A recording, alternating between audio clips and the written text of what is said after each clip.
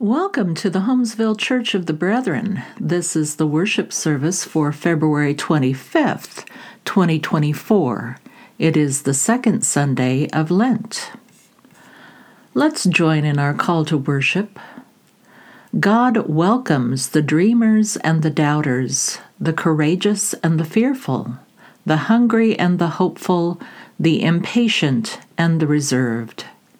God welcomes the young and the old, the poets and the prophets, the faithful and the tired, the curious and the convicted. Wherever you are on your journey, wherever your boat is at sea, there is room for all to gather here. This is God's house. Let us worship the one whom even the seas obey.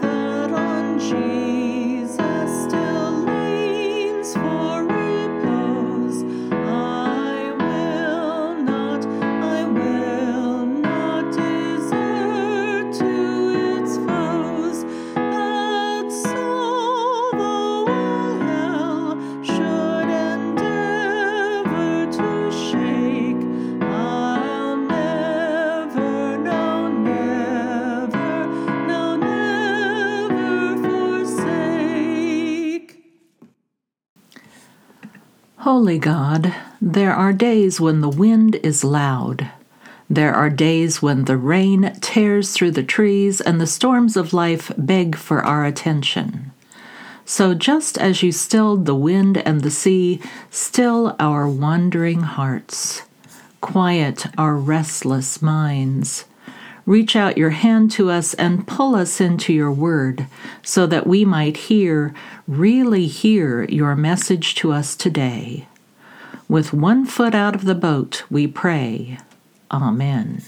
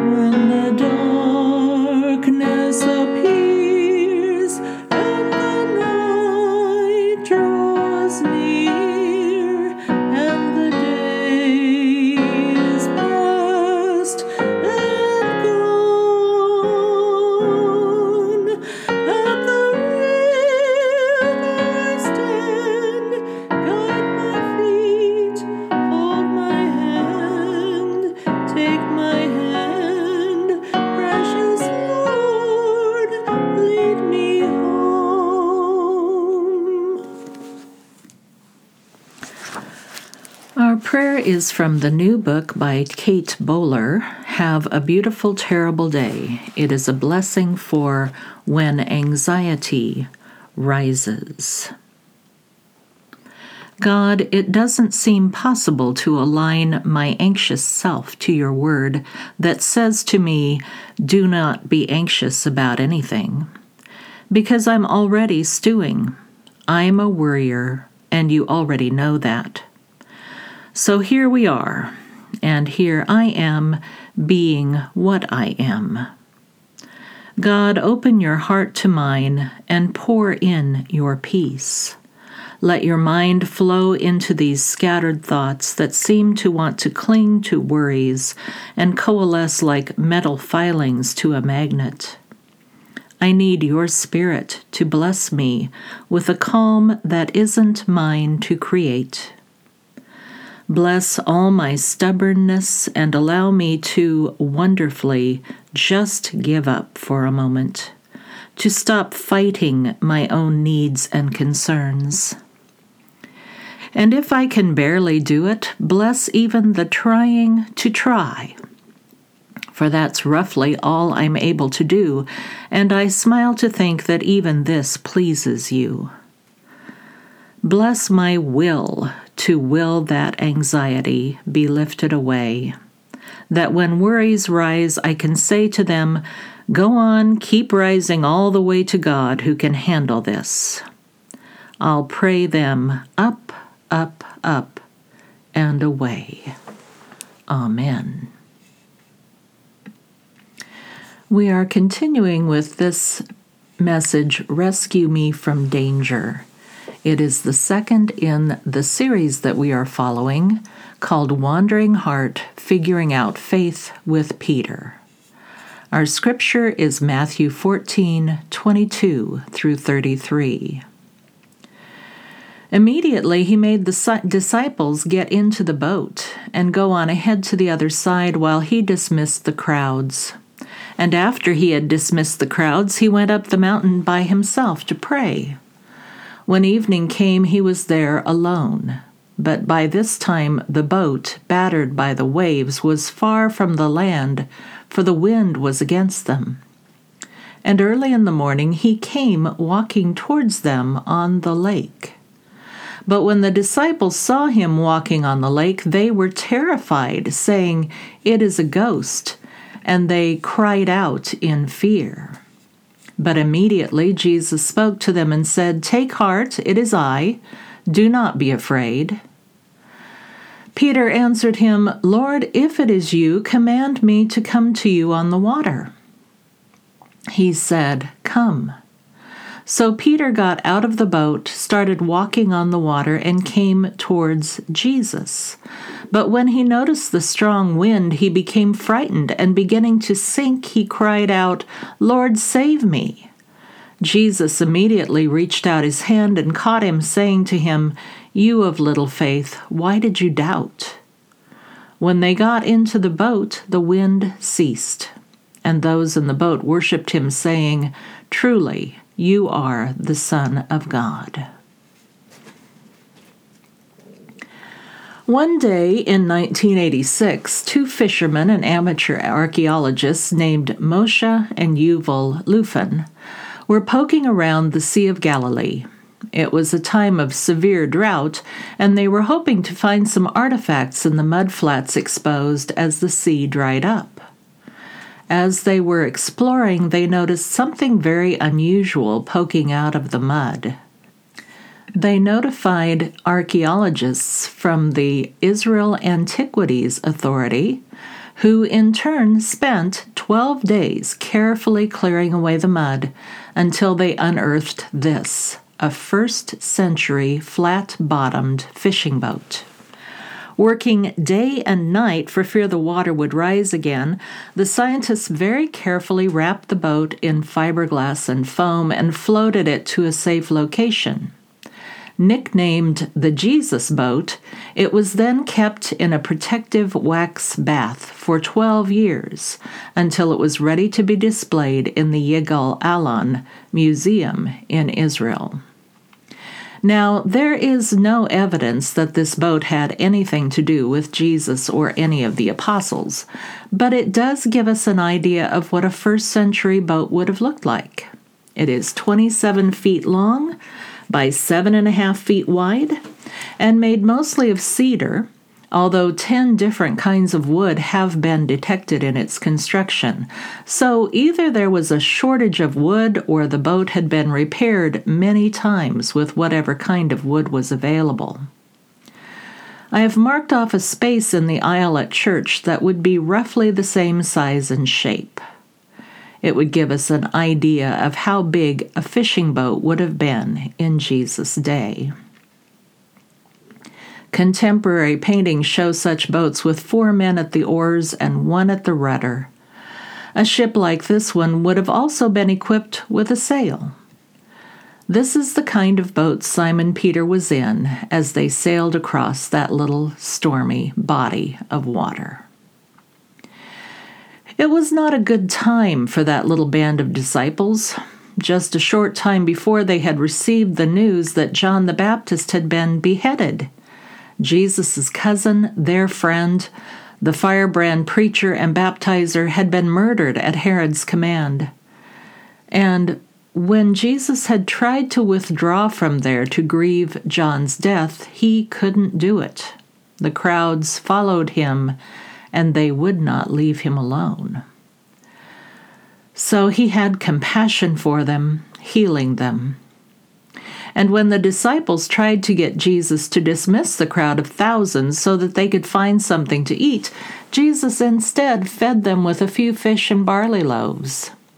Then Jesus sent the disciples on ahead while he dismissed the crowds. Now, we have all had someone say to us, "Go on ahead, I'll catch up with you."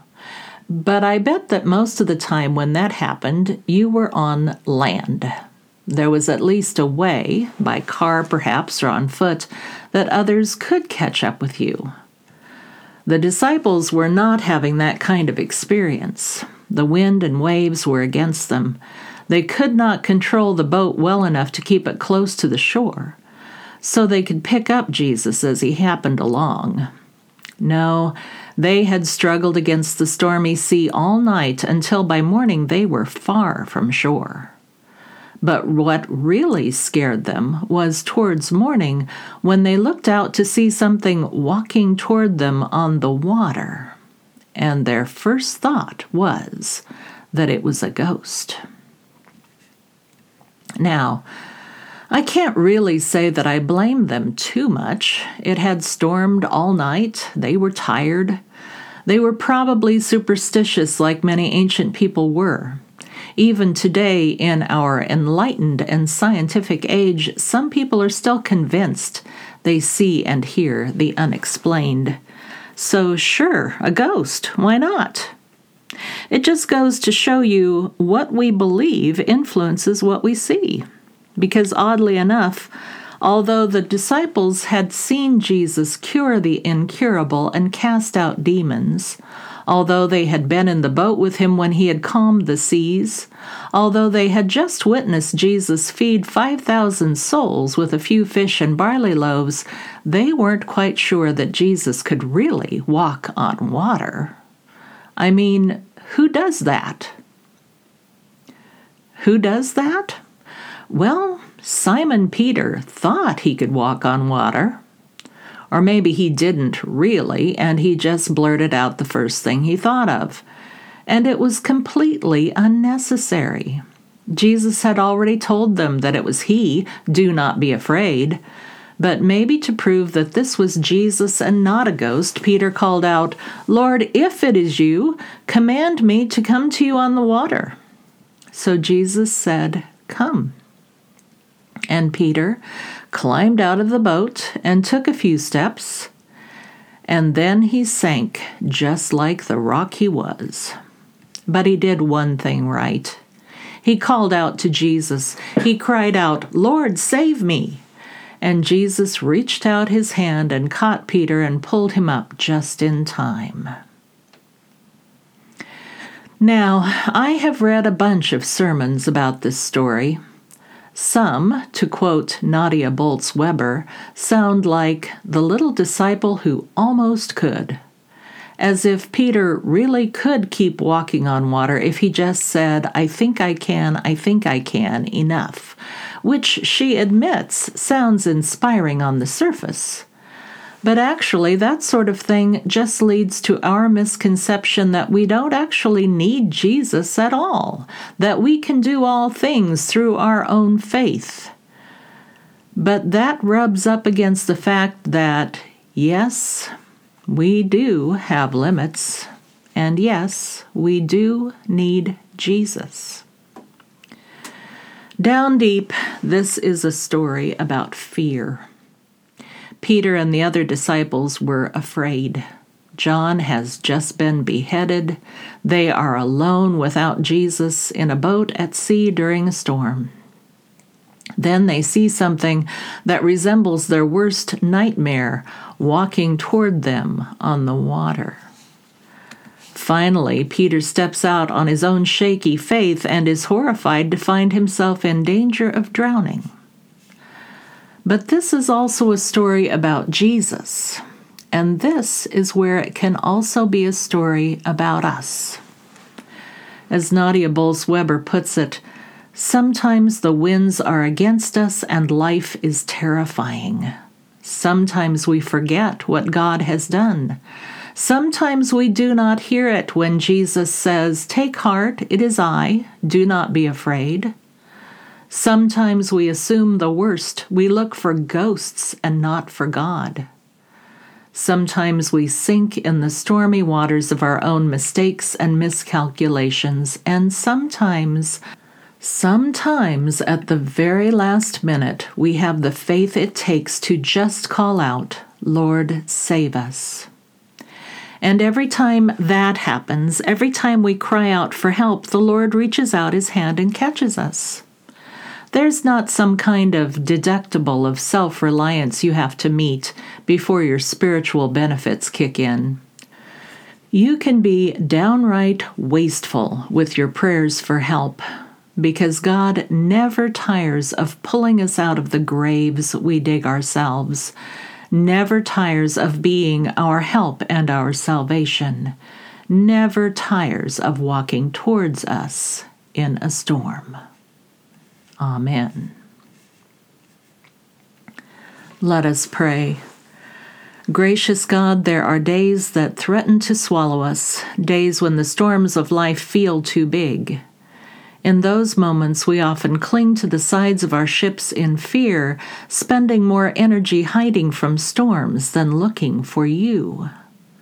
Forgive us for doubting ourselves. Forgive us for doubting you. Rescue us from the storms of today and from the fears that trap us. With hope in our hearts, we pray. Amen. Join in our affirmation of faith. I believe in a God who moves towards me when storms rage. I believe in a God who invites me to be brave. I believe in a God whom the wind and waves obey. I believe in a God who knows my name. I believe in a God of love. I am not afraid. Amen.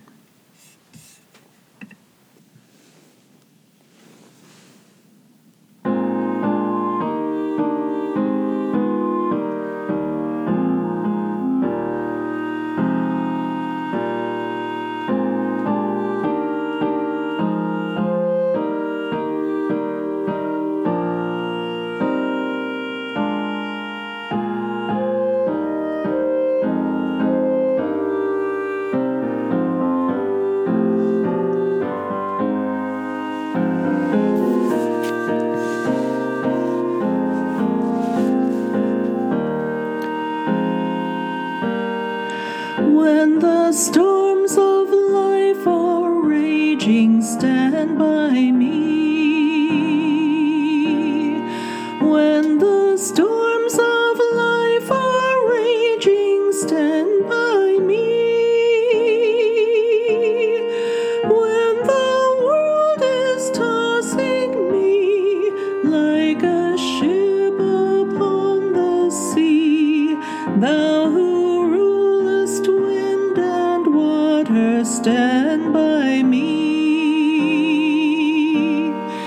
In the midst of tribulation, stand by me. In the midst of tribulation, stand by me. When the hosts of hell assail and my strength begins to fail, thou who never lost a battle, stand by me. In the midst of faults and failures, stand by me. In the midst of faults and failures, stand by me. When I've done the best I can and my friends misunderstand, thou who knowest all about me, stand by me. In the midst of persecution, stand by me. In the midst of persecution, stand by me. When my foes in war array undertake to stop my way, thou who saved Paul and Silas, stand by me.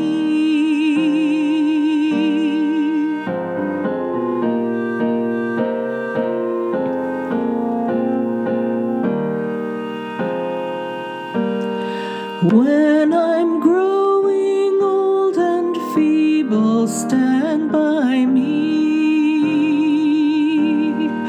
When I'm growing old and feeble, stand by me. When my life becomes a burden and I'm nearing chilly Jordan, O thou lily of the valley, stand by me.